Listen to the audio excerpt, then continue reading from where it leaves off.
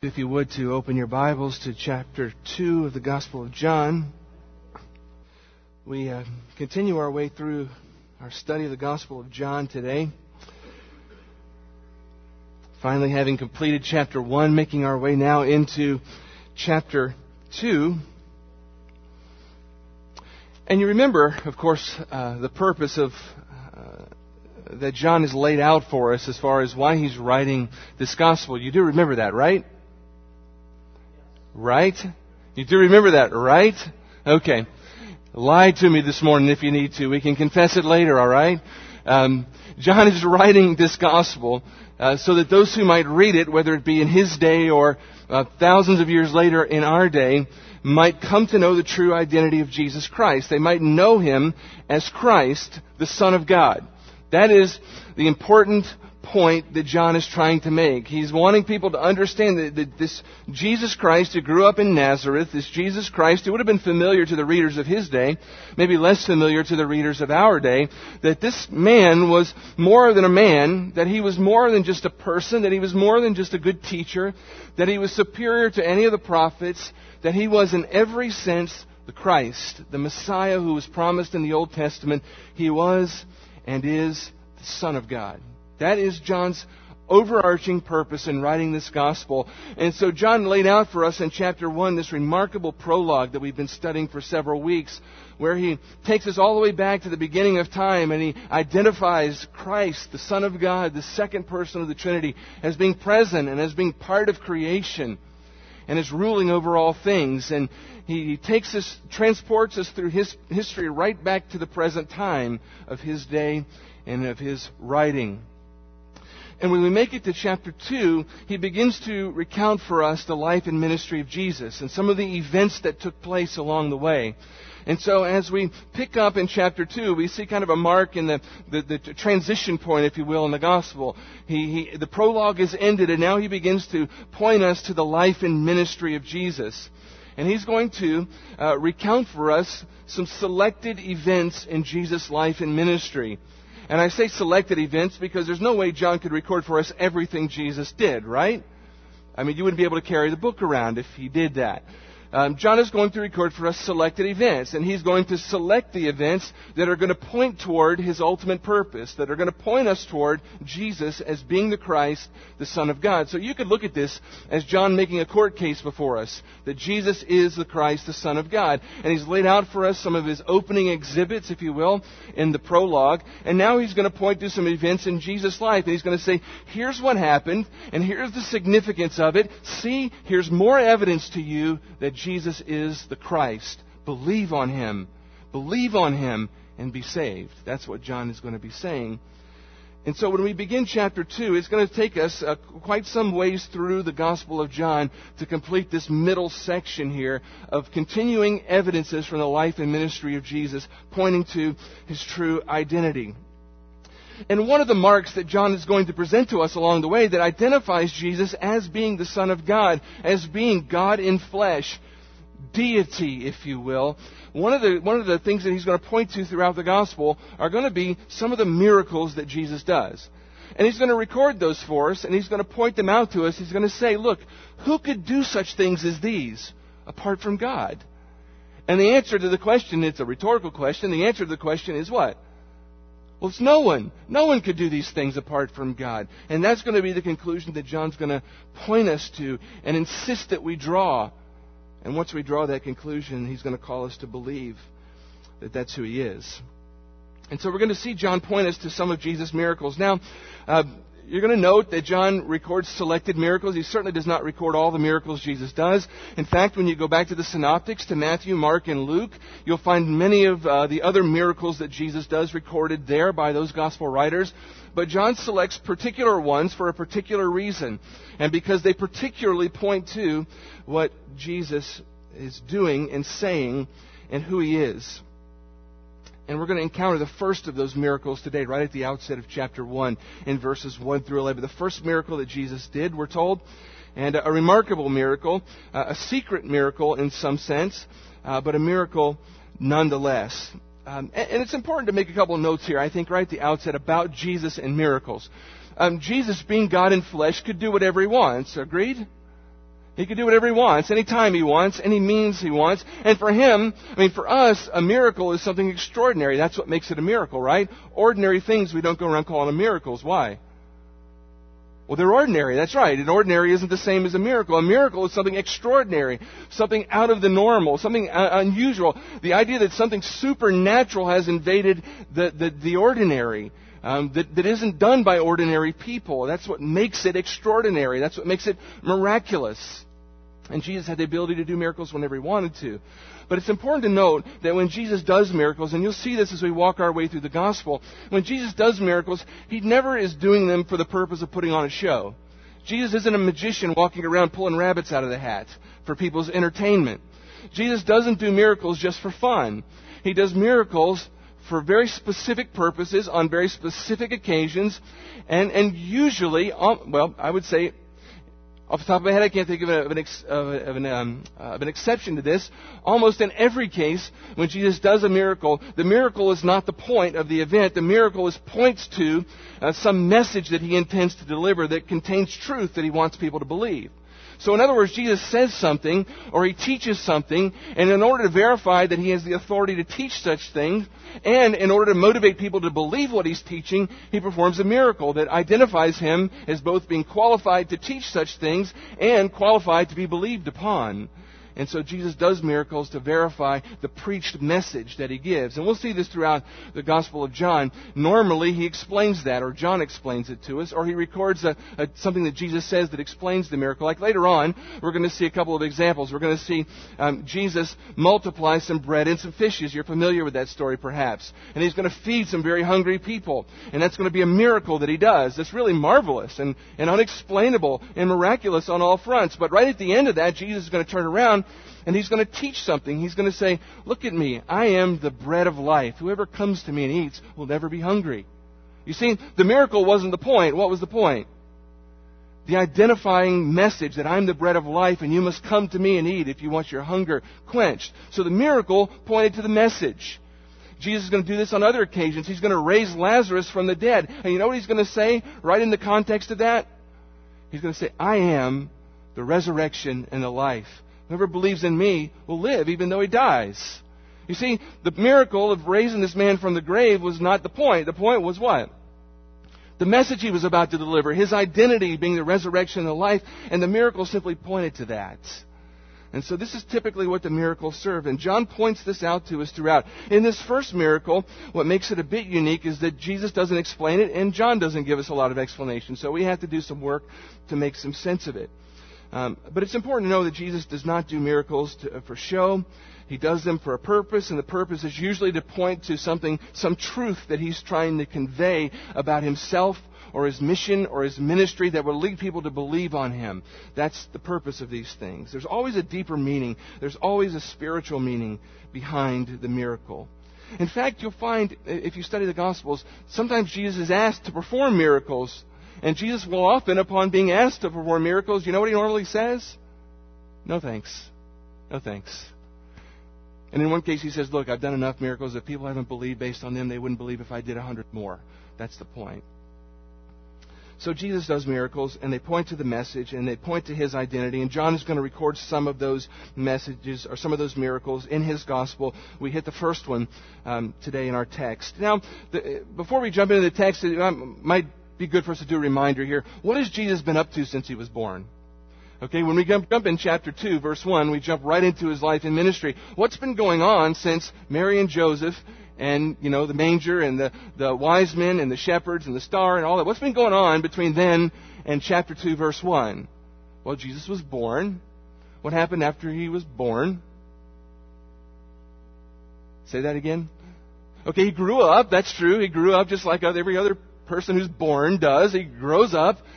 We see a couple of events early on. We see His family flee to Egypt to avoid the murder of all the firstborn children, so that they're warned in a dream to do. So they go to Egypt for a while. They come back to His home area. We see at the age of 12, an event takes place in Jerusalem at the temple. Mary and Joseph go there with Jesus. They leave and they forget and leave Jesus behind. You remember that story? We see that. Then we don't have much information about what happens in the rest of His time growing up from that point. But we do know he grew up. It tells us he grew up in wisdom and in stature, just like other people grew up. He grew up. He worked as a carpenter, probably learned it from his father. That was his father's trade. And he grew up in Mary and Joseph's home like other children did. We see that the next event we see is he's identified by John the Baptist and baptized. He's baptized, and that kind of marks sort of the beginning of his public ministry. John the Baptist, Pastor Frank told us last week, identifies him as being the Lamb of God who takes away the sins of the world. So this has happened up to chapter 1. Immediately after Jesus' baptism and before his identification as the Lamb of God, something else happened. Do you remember what happened? All right, right after he was baptized, immediately he was led away into the wilderness to be tempted by Satan for 40 days. So that's taken place. He comes back, and it's then that he's identified by John the Baptist as the Lamb of God who takes away the sins of the world. And that's where we pick up in chapter 2, verse 1. All of those things have happened, and now we're about to see the public ministry of Jesus take off. Instead of reading our text all the way through, I'm just going to give it to you bit by bit as we work our way through it, because it's a narrative, and it just seems to work its way through best that way. By the way, I should have mentioned this a little while ago. Jesus lived at home with his family, and his family included his mother and his father, at least for some period of time. By the time we get to chapter 2, actually after the event when Jesus was 12 at the temple, we don't ever hear anything about Joseph again. So most folks would assume that Joseph, his father, has passed away at some point after age 12 and before we read about his public ministry. So I think it's safe to assume that. But it wasn't just them, because according to Matthew chapter 13, verse 55 through 56, we find that Jesus had brothers and sisters that grew up in home with him as well. And they show up throughout the Gospels as well, particularly his brothers. So we find that in Matthew chapter 13. So that's what's been going on. And then John tells us here in chapter 2, verse 1, the first event that he wants us to think about in relation to the life and ministry of Jesus. The first event that's going to advance his purpose of pointing us to Jesus as the Christ. And beginning in verse 1 and 2, here's what John tells us. He says, on the third day, there was a wedding in Cana in Galilee, and the mother of Jesus was there. And Jesus also was invited to the wedding with his disciples. So John sets up for us the context of this first event. He tells us a time frame there. Did you catch the time frame? When is this event happening? It's happening on the third day. Well, on the third day after what? Well, the third day makes most sense. The third day after what he's just told us about the calling of Philip and Nathanael. So on the third day after that took place, that's the end of chapter 1, on the third day after that, this event takes place. And he tells us not only the time, but he tells us where it takes place. Did you catch that? It takes place in a town called Cana in Galilee. This was not a really well-known city. That's why the in Galilee is added on there. Apparently there might have been other places called Cana. So in order to know which Cana he was talking about, he says the Cana, well, the one in Galilee. Best we can tell, this was a town that was about somewhere between 4 and 9 miles sort of north of Nazareth from where Jesus lived. There's a little map you can see. Cana, if you advance one for me, Josh, Cana will get circled there so you can see it right in the middle. There it is, Cana. You can see it's just north of Nazareth, so not very far from where Jesus grew up, not a very far trip. Cana is where Nathanael, one of those disciples that he's just called, this is his hometown, Cana. And so this event that John transports us to 3 days after the calling of Philip and Nathanael is taking place in this town called Cana. And all you really need to know about Cana is it's like nobody town. It's where nobody important lived. Cana was an out-of-the-way sort of a place. I don't know, you think of an out-of-the-way sort of place here? I don't know, maybe Jedburgh or something. I don't know. Cana is kind of an out-of-the-way place. It's a place where you wouldn't normally think of somebody important being from. If you were important, if you had money, if you had wealth, Cana was not the town you moved to. Suffice it to say, the people who made up this town, who lived in this town, were not the elites. They were not the most popular people in the world. They were not the wealthy of the first century. It was an out-of-the-way sort of town with very unimportant sorts of people who lived there, typically poor people who lived in this town. And this is where the event takes place. The folks are so unimportant that John really doesn't even mention the names of any of the people involved. We're going to have a wedding that's going to take place, and He's not going to tell us who's getting married. He's not going to tell us anything about the families of those getting married, or even bother to name anybody in the town. It's just not important to the story. And Jesus is going to choose, or has chosen, for this place to be the location of His first miracle. An out-of-the-way place where nobody important lived, largely poor people. You could probably draw some conclusions from Jesus' motives and His heart in identifying just the town where this first miracle takes place. And so that's where we are. It's a time frame on the third day. It's in Cana of Galilee, and He tells us further about the context, that the context of the story is a wedding. Now, weddings were very different in the ancient Near East, first century, than they are today. You would imagine that, right? So how many of you have been married before? That is, you've been through a wedding. Yours. Keep your hand up and admit to it. Be proud of that. Yes. Okay. How many of you have seen a wedding before? Okay, everybody probably can raise their hand on that. You all are familiar with weddings in our culture. But when we read this, we think weddings in our culture. But weddings in this culture are nothing like weddings like the one that happened in Cana in the first century and the ancient Near East. It's important for us to understand a little context about those kind of weddings, for us to catch the gravity of this event that John is going to record for us. First thing you need to know about first century weddings is they were arranged by parents, right? They were arranged by parents. You got married to the person that your parents arranged for you to marry. Now, kids, those of you who are kids, those of you who are not married, how do you like that arrangement? Would you like mom and dad to be picking out your spouse for you? I don't hear any amens out there, so I'm assuming that's probably not advisable, right? Now, parents, on the other hand, how do you like that arrangement? And the parents all say, yeah, we could do a good job of picking out a spouse. I mean, think about the mileage you could get, out of that when they're growing up. You better listen to me. I'm going to pick your spouse. Right? You better do what I tell you. I get to pick who you're going to spend the rest of your life with. I hold that in my hand. Do what I want. As a parent, I'm thinking I could go a long ways with that one, especially those teenage years. You get the teenage years, you could use that one a lot. But in the first century, they were arranged by parents. These days, people marry who they want to marry. But in the first century, in Jesus' day, in John's day, they were arranged by parents. And the way this all worked out was these relationships began after being arranged by the parents with what's called a betrothal. Now, what happens in our culture before people get married? You find somebody you're attracted to, you think you might like to marry him, you ask him to marry you, and then that commences what? An engagement period. Okay, an engagement period. In our culture, it's an engagement period. It's just kind of like, it's like more exclusive dating, right? If you get through the dating, the engagement part, you might find out along the way that there's stuff you don't like in that person, and you decide, this maybe isn't the person for me, or whatever. You just break it off. You just break off the engagement, and everybody goes their separate ways, and maybe some crying and weeping and gnashing of teeth or whatever happens in the meantime, but really no harm, no foul, no big public controversy and the such. That's how it works in our day, but in first century it didn't work like that. There's a betrothal, and what happens is when a couple is betrothed, the contract is drawn up, and they go to the synagogue, and vows are actually exchanged in the synagogue. But after that, the couple returns back to their respective homes. They go back home, betrothed. Now, at this point, they are, in every sense, legally married. They're legally married at this point. And yet they live apart for the betrothal. And this betrothal could last anywhere from 2 months up to a full year. Now, that doesn't sound like an exciting arrangement if you ask me, but that's the way it worked. And furthermore, if you split up during the betrothal, it required the same thing that was required of any married couple. You had to go through a legal sort of divorce at this point. So you're married when you're betrothed.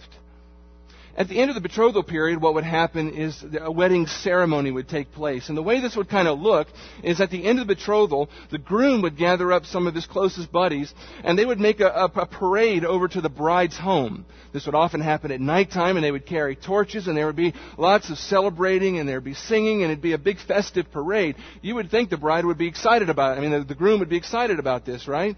The betrothal's over. He's going to his bride's home to meet her and to finish this process.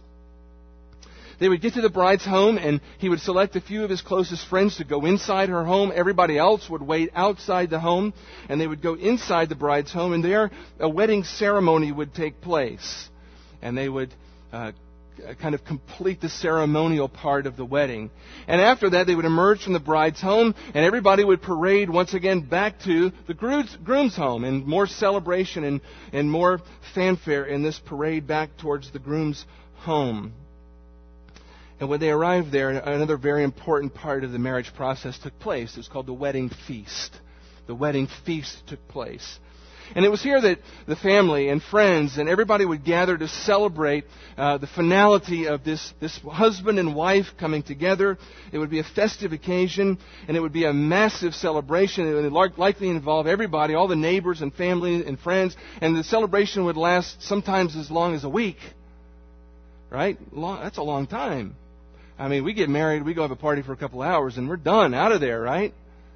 Not in the first century. It could be a week-long celebration. And what you needed to know, it's pertinent to our text this morning, is that the financial responsibility for this festivity, for this up to a week-long celebration, fell on the groom. On the groom. Maybe that's why he needed a 2-month to a year betrothal, to make enough money to pay for the party. I don't know. But what you need to know about this wedding feast is it was culturally, it was critical that everything go well in this marriage feast. Now, think about when you were planning your wedding. Those of you who are married, I mean, you give a lot of time and attention to that, to all the details of your wedding, to the ceremony and to the reception. And how many of you consumed a lot of time with that when you were planning your wedding? Nobody? You know, the rest of you just didn't care. You just like, we showed up and got married and that was it. No? Look, I'm a pastor. I've been involved in a lot of weddings, and I watch brides, you know. And I've seen TV, Bridezilla. Have you seen that show?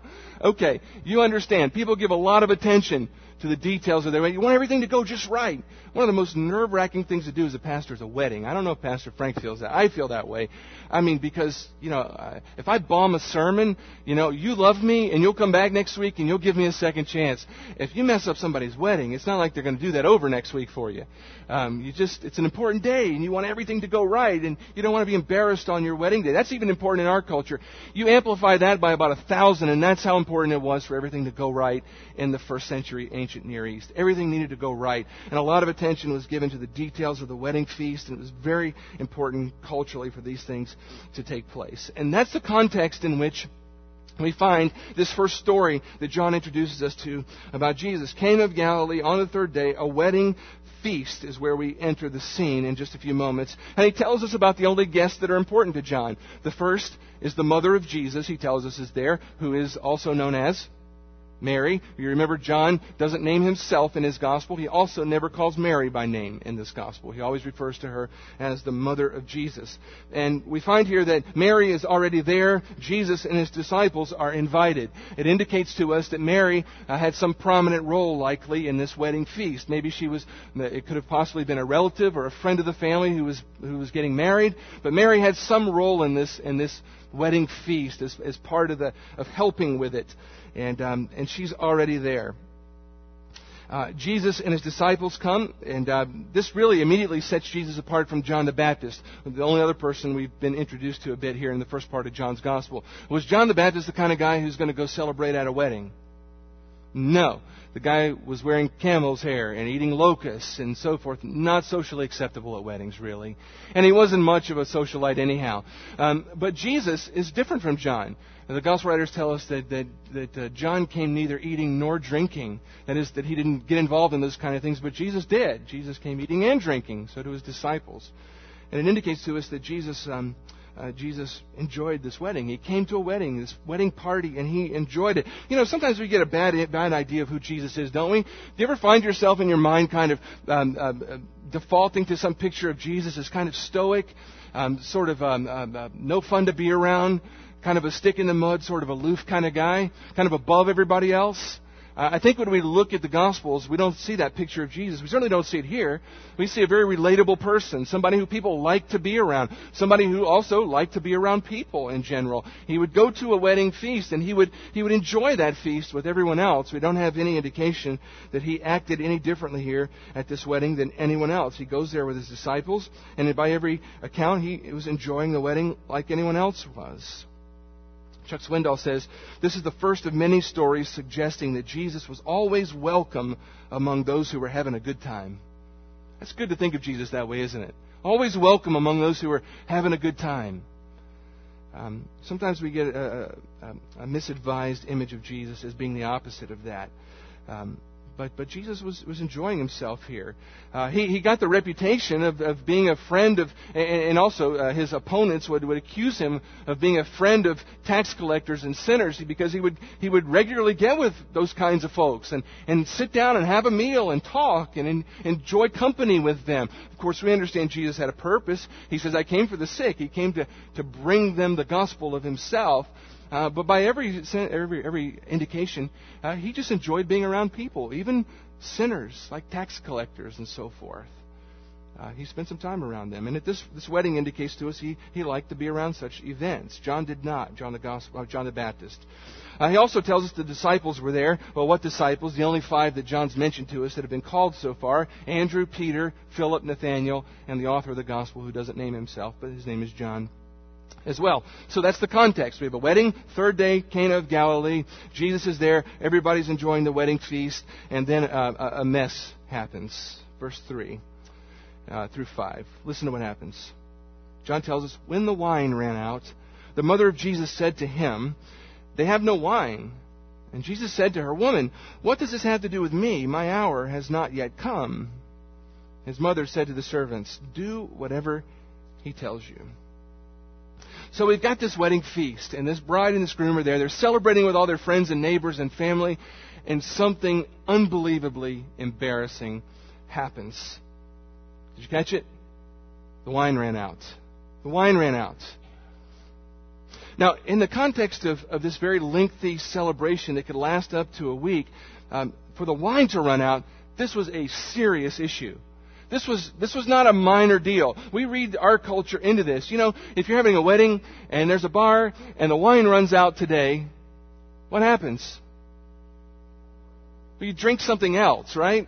I mean, you go get some Coke or you drink something else. You drink punch, that stuff that you drink at weddings. I mean, there's coffee or there's tea, or if you're in the South, it's sweet tea, or there's punch, or there's water, or there's soda, or there's whatever else there is to drink. You just say the wine's out and you move on to some other drink.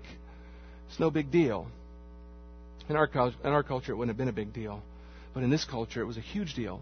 Because you only really had 2 options for drink, water or wine. And you drank water most of the time, but you drank wine on special occasions. And a special occasion, like a wedding, was the very kind of occasion where one would drink wine. And to run out of the wine would be incredibly shameful.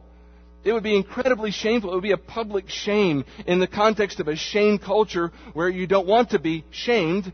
Running out of wine would get you shamed in a hurry. It would be incredibly embarrassing. It could very, very possibly attach to this young couple who's just been married a social stigma that could last for the rest of their lives.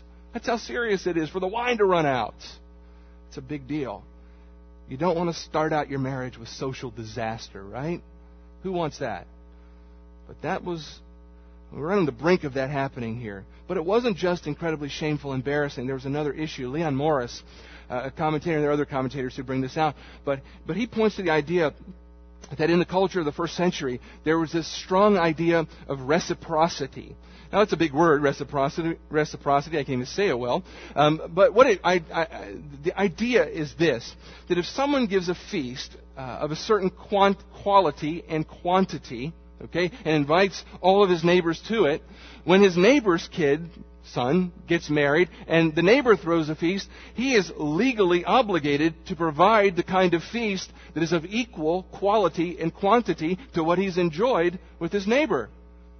Okay? So the idea here is that there's this legal concept of reciprocity. So we have a lot at stake here. It's not just social embarrassment. If you didn't provide that for your wedding, you know what could happen? You could be brought to court and sued. You could be in legal trouble. So this is not just an issue of social embarrassment. We're on the brink of here a potential lawsuit that the wine has run out. This is a huge, huge deal.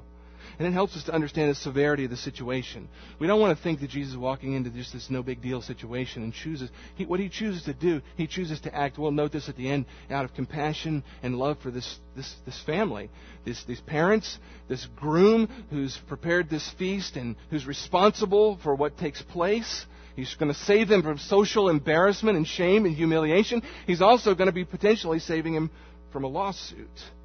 So it's no small deal. That's why we have here, when the wine runs out, John tells us that Mary runs to Jesus and she says, they have no wine. It's a big deal, Jesus. They're out of wine. It's gone. Now, we don't know exactly what Mary expected Jesus to do.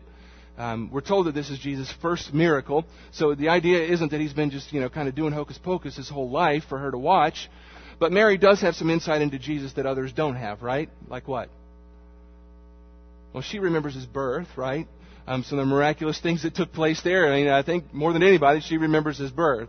She understands, she's been told that he's special. And she has some concept of who he is and what he's to become, even though those things haven't become public yet. She knows them. So whether she expects him to do something or not, as far as a miracle goes, she at least comes to him realizing that he can do something should he want to. And if it's true that Joseph died early on somewhere, it's possible that Jesus being the firstborn, Mary's probably relied on him like any mom would her firstborn son throughout the years to help her. But whatever the reason is, she goes to Jesus for help. And Jesus comes back with this really strange response, doesn't he?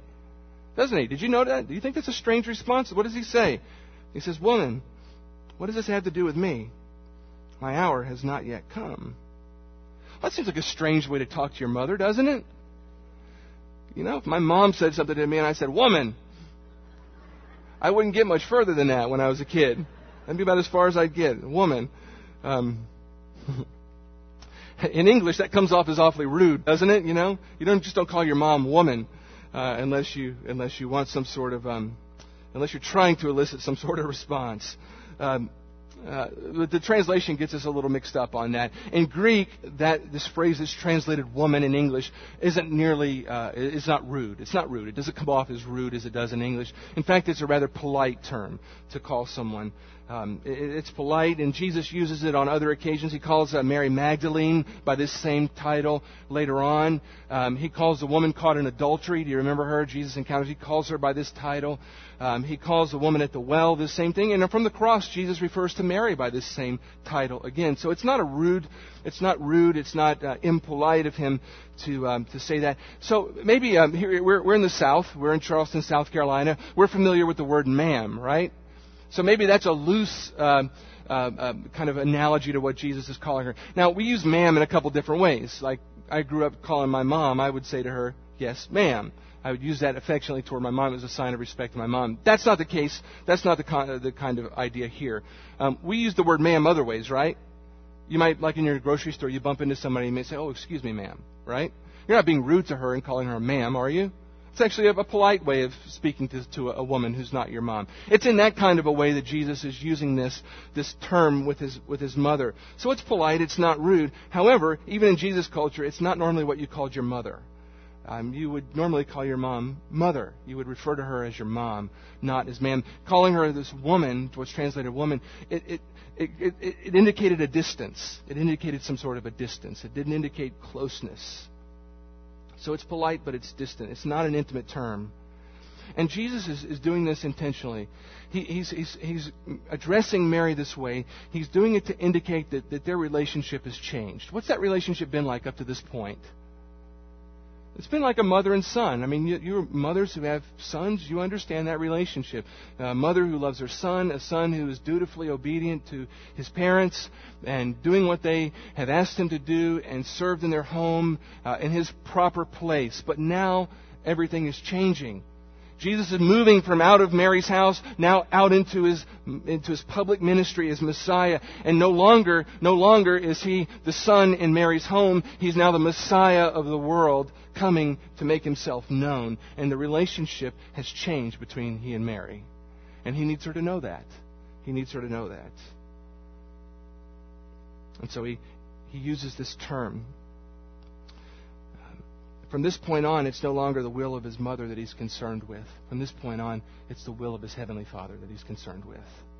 And Mary is subordinated in his life at this point, in some sense. It doesn't mean Jesus doesn't love her. He does. But she no longer holds the role in his life anymore.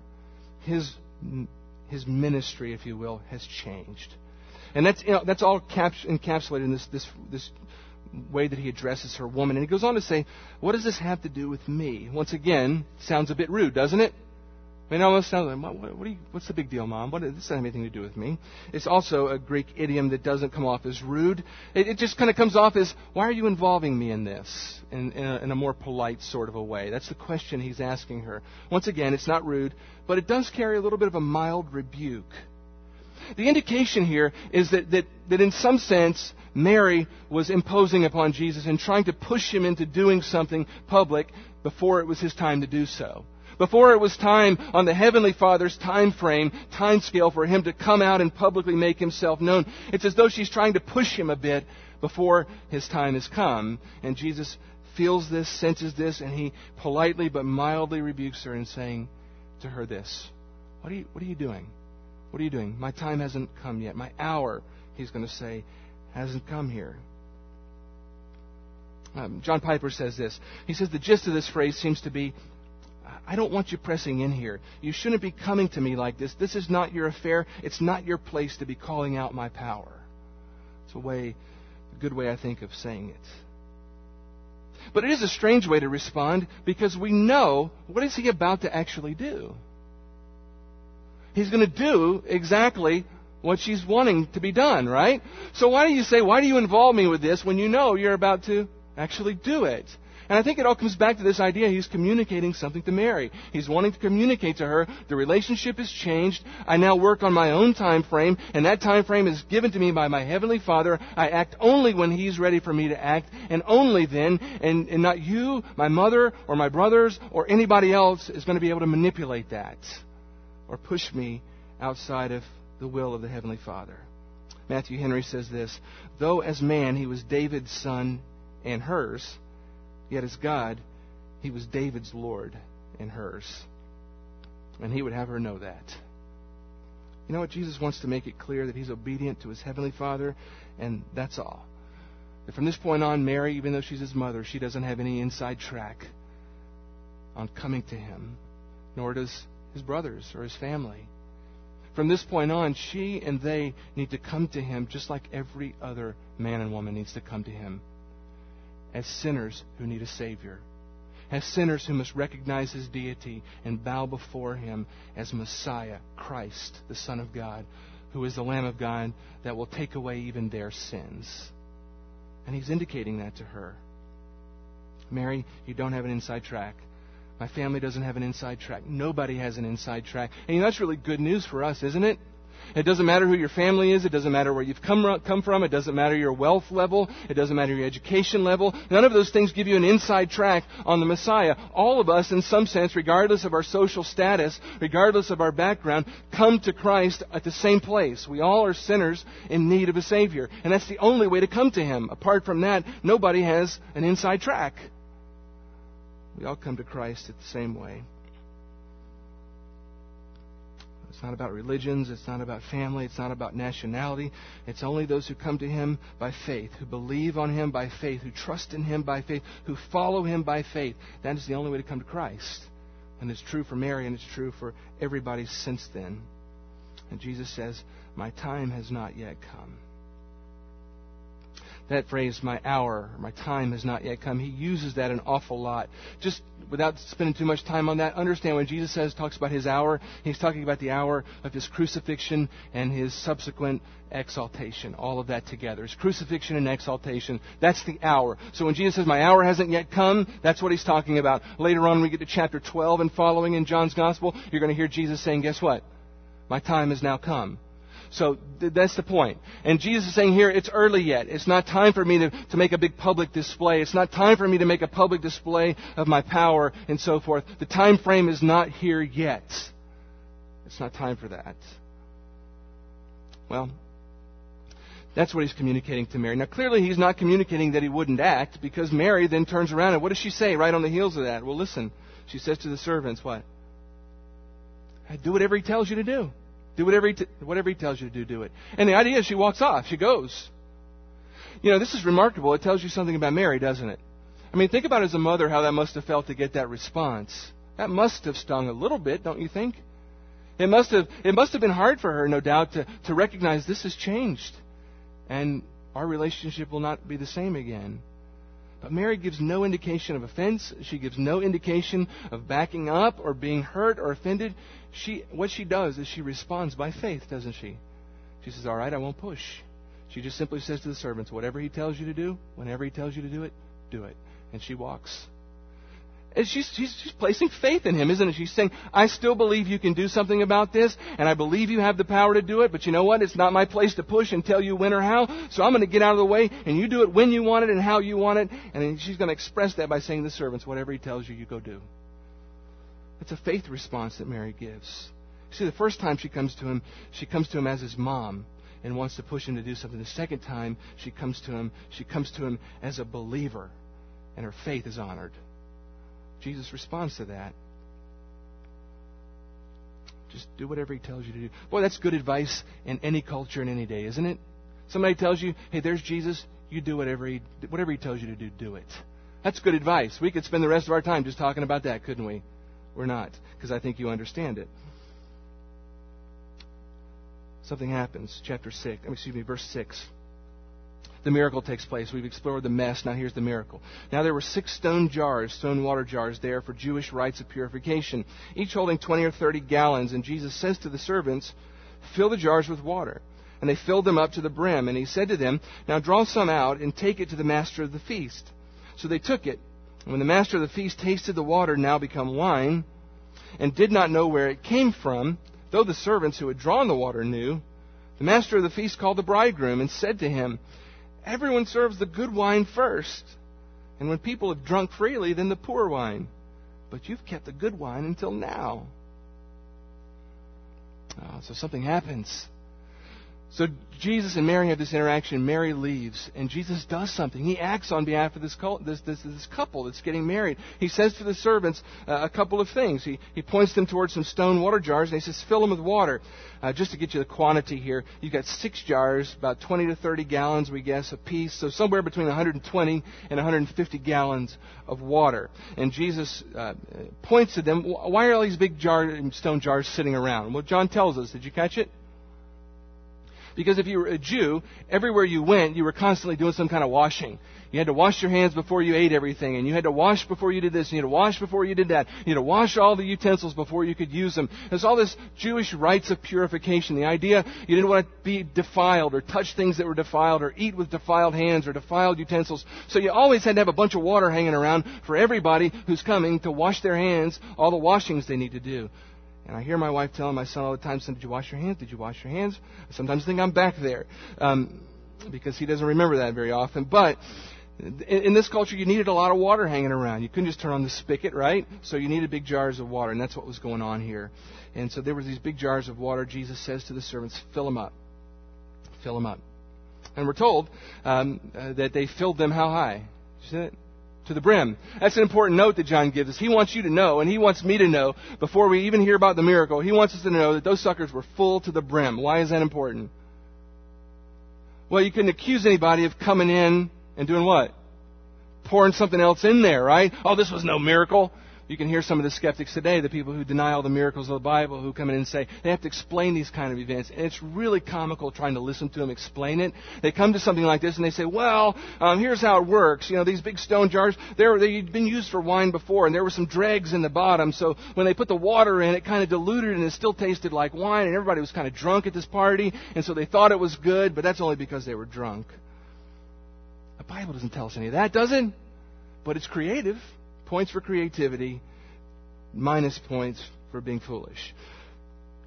No, John wants us to know these things were filled to the brim with water. That's all that was in there, water. And so he tells us there was water, and there was nothing else in these jars, no tricks, nothing else. And he simply says to the servants, after they filled them to the brim, what does he tell them to do? Dip some out, take it to the master of the feast. Okay. Now, I don't know about you, but this strikes me as odd.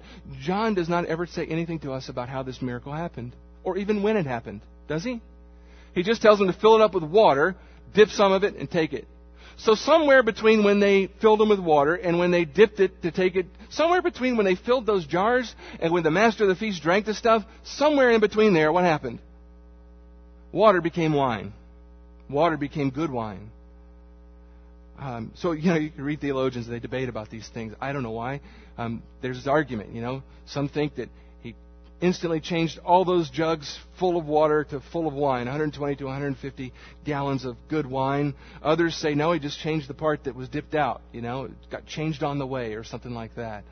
I don't really care how he did it. That's not the point, is it? I kind of think that he changed it all, and I'll tell you why in a bit.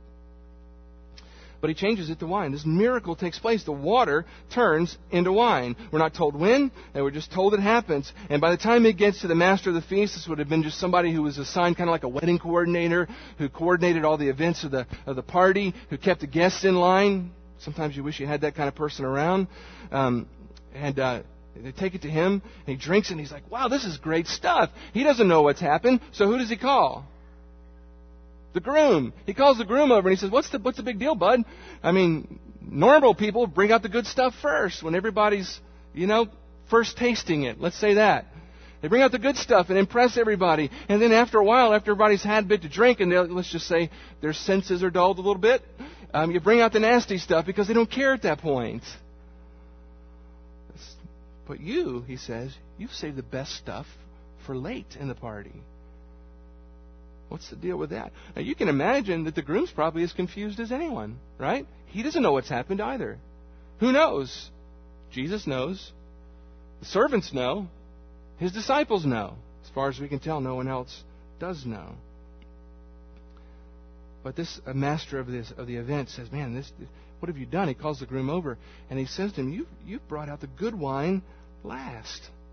It's important for us to note that Jesus made good wine, isn't it? It's great wine. It's not just good wine. I suspect it's probably the best wine ever made. This wine didn't come from grapes. It wasn't ever fermented by grapes the normal way. This wine came how? I don't know. Jesus made it. He made it. He doesn't wave his hand. He doesn't say abracadabra, hocus pocus. He just says fill it with water and it just becomes wine. He just wills it to be, and it is. What's a miracle for us is no big deal for him, right? The one who created the universe can make a little drink if he wants. Time will allow it for just a second. Maybe a little side note here. Jesus made wine for this wedding, and it was good wine. Now, you likely know if you've been around Southern Baptist life a long time, that Southern Baptists have historically taken a position against alcohol, right? Have normally, as a denomination, encouraged folks who are part of the denomination not to consume alcohol. Alcohol abstinence, if you will, has been the idea. Now, you also know, if you've been a long time in Southern Baptist life, that each church can do whatever they want to and ignore the denomination when they want to. And each believer can do that too. And many do on many fronts. But every once in a while, what bugs me is you'll hear a Southern Baptist preacher get up and get a text like this or some other text that involves wine, and they'll try and inform us in order to back up this idea that the wine was unleaded, right? Have you ever heard that? Oh, this was unleaded wine. It had no alcohol content. It was like Welch's grape juice or something. They'll make this argument. The wine in the Bible was unfermented. It was unleaded. Now, honestly, I've been looking for a lot of years because I've heard this since I was a kid, and I have yet to come up with any valid argument to back that up, other than we really wish it said that so we could advance what we're trying to advance in the church. In fact, all the evidence really seems to be the contrary. In a warm climate with no easy means of refrigeration, it seems that grapes would ferment and ferment rather quickly. It's very clear throughout the Bible that there are very specific warnings against drunkenness. Why would we be afraid of anybody being drunk if they're drinking unleaded wine? That makes no sense. And we have those kinds of instructions to the church, so it's clear that people in the church were drinking wine, and drunkenness was a potential. And even here in our text today, this is the best wine. I mean, nobody who drinks wine swigs down a bunch of Welch's and says, boy, that stuff's great. Right? And this guy as a master of the feast certainly wouldn't have had that conclusion. It's clear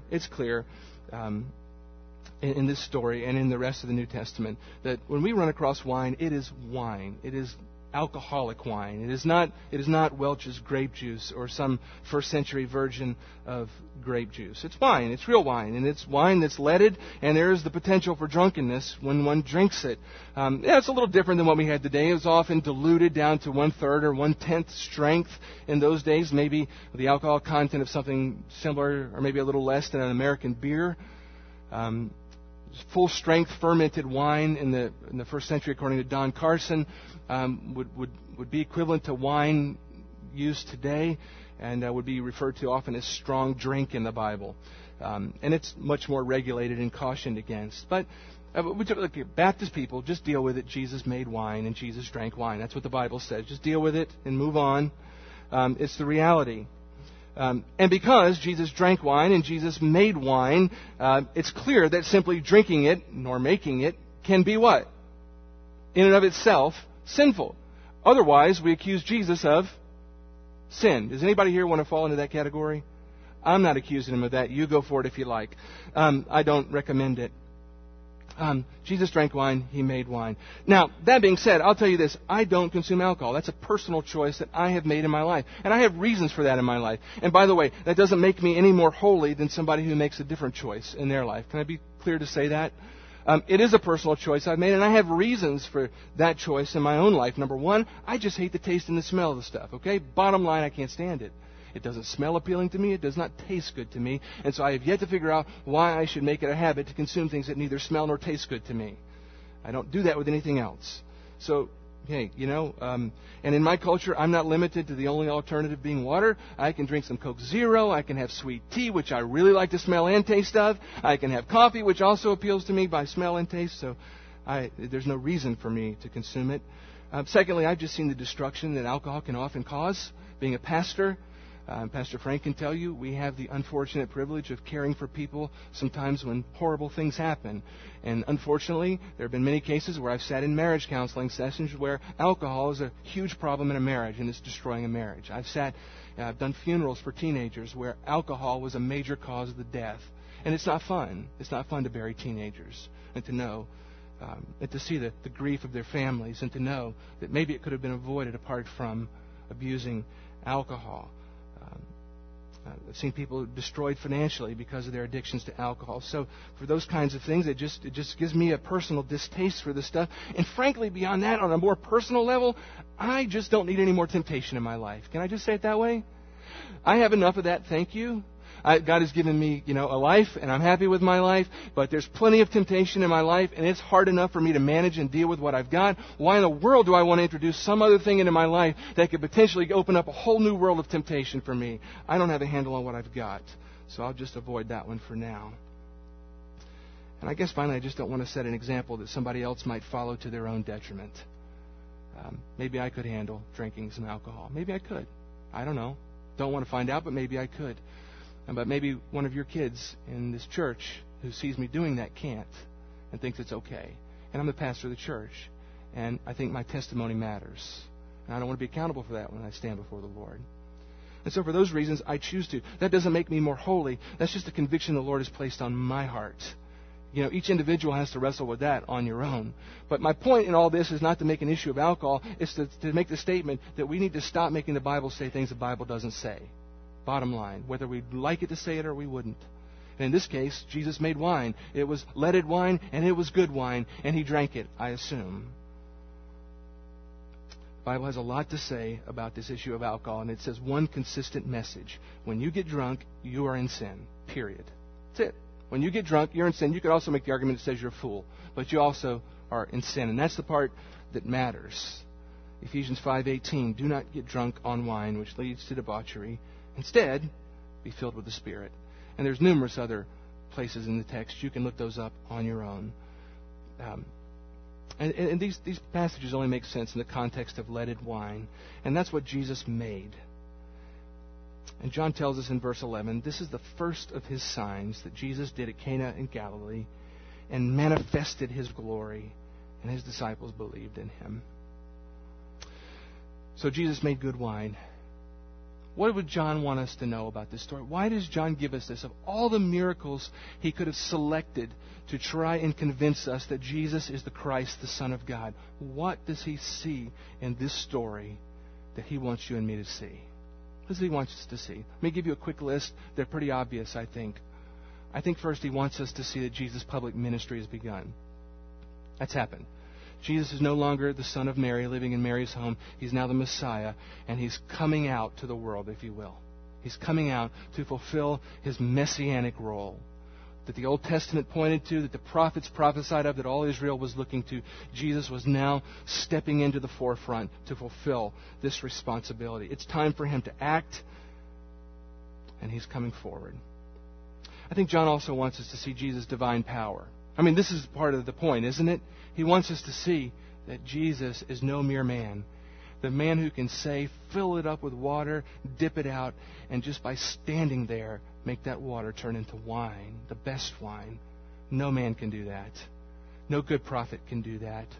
Only the Son of God, only God in flesh can do such a thing.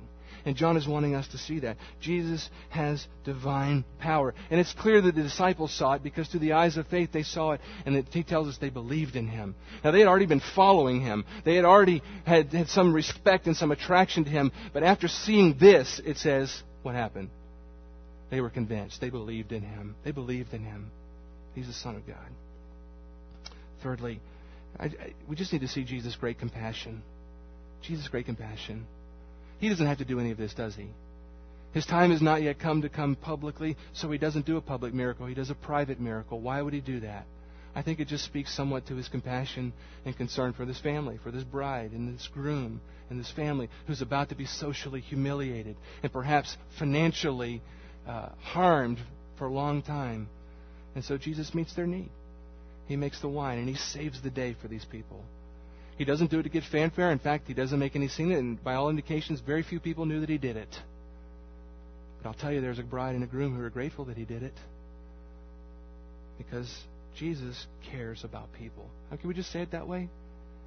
Even the details of our lives, he cares about those things. He's not just this divine God who's distant and unconcerned with where you're living and with what's going on in your life and what kind of struggles and needs you have in your life.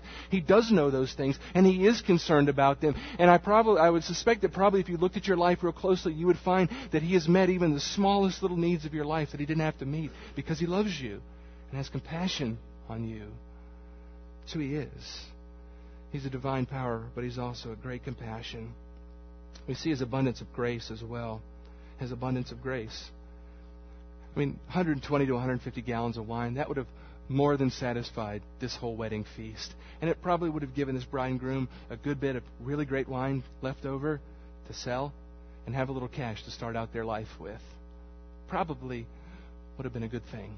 I don't know about you when you first got married, but a little extra cash wouldn't hurt, right? Jesus doesn't just supply exactly what was needed. It looks like he supplied abundantly more than what was needed for the moment. And it's just a little preview to us of what Christ does for every believer, isn't it? Later on, we're going to see Jesus say, I've come that you might have life. And not just have a basic life, but to have what? To have it abundantly. He comes to fulfill our needs abundantly, more than we could ever hope or imagine. Jesus isn't one to skimp with his people. Finally, the last thing you need to see is this.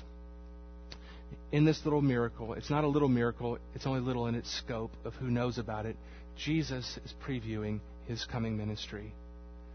He takes this water that represents Old Testament Jewish dead faith that required people to wash their hands all the time, and all those washings were simply a reminder that they were dirty and that they needed to be cleaned. And it wasn't just about hands, it was about hearts, and God had prescribed those things as a regular reminder of the people that they were filthy on the inside, that they had violated their holy God, and that they needed to ultimately be cleansed. And so these washings were constantly required of them to remind them of that, although none of the washings could ever completely take care of that problem, because the next time they ate, they needed to do what? Wash again and wash again and wash again and wash again. The Old Testament ritual, this ritual religion of Old Testament Judaism that Jesus encounters in his life and ministry, is a dead faith that can't save anybody. And it's symbolized by this regular washing. And Jesus is saying here, by turning that water used for washing into wine, which is later going to be in the Lord's Supper, representative of what? His shed blood on the cross. He's saying, this old dead faith of ritual religion, I've come to change that, to transform it. Away from something that can't possibly cleanse your heart, I'm going to turn it into the wine of my very blood shed on the cross that will keep you from ever having to wash again. My blood, you wash in once, and it completely cleanses you from all sin. It makes you whole. Jesus is saying, that's what I've come to do. And his very first miracle, the cross, is in view. That's the point here. The cross is in view. Jesus is saying, I'm going to die for your sins, and I'm going to transform this dead faith into a living faith. And if you will see me for who I am, if you will come to me by faith as the Christ, the Son of God, whether you're my mother or my brother or a complete stranger, you will experience a washing on the inside that will set you free, that will cleanse you of every sin and every violation against my Father, that will give you eternal life. Won't you believe on me? Won't you come to me? That's why John includes the story. That's what he would have you to hear this morning, and it's what he would have you to believe. He would call you this morning to say, believe on Jesus Christ. He's the Son of God. His blood shed for you. Believe on him today and be clean. Be clean. And I wonder, would you do that this morning? If you've come here today and you haven't come to Christ on those terms, come to him on those terms today. Whatever your background, whatever your history, whatever your religion, whatever your family, whatever your social status, none of that matters. What matters is your faith. Do you receive him, Christ, the Son of God? Lord Jesus, we marvel at your glory. We marvel at who you are. Your wisdom, your power, your grace, your mercy, your compassion, your love that ultimately leads you to the cross. We see all of that in this little encounter where you change water into wine. You help this young couple. And the miracle, as grand and as beautiful and as wonderful and as majestic as it is, points us to truths that are even more glorious, more majestic. You are who you've said you are. You are the Christ. You are the Messiah. You are God in flesh who's come to seek and to save those who are lost. You proved it by your life. You proved it by putting your power on display. And you ultimately proved it by shedding your blood on the cross. And this morning, there is not a human being in the hearing of my voice that is beyond being transformed by the wine of your blood. There's not a sinner whose sin is so dark that you can't cleanse it, that you won't forgive it, if they'll simply come to you by faith this morning. And I pray that for any man or woman who's in this room who hasn't come to you on those terms, who hasn't recognized you, believed by faith in their heart that you're Christ, God in flesh, come to save them. And that by dying on the cross and ultimately being raised, that you've conquered death and hell. And that you hold out the offer of eternal life to them today if they'll just believe upon you and trust their lives to you. Call them to yourself this morning, O Christ. Open their eyes that they might see. And for the rest of us, make us love you more than ever. Draw us to yourself. For your power and your compassion and your mercy and your abundant grace, we give thanks. Amen. Amen.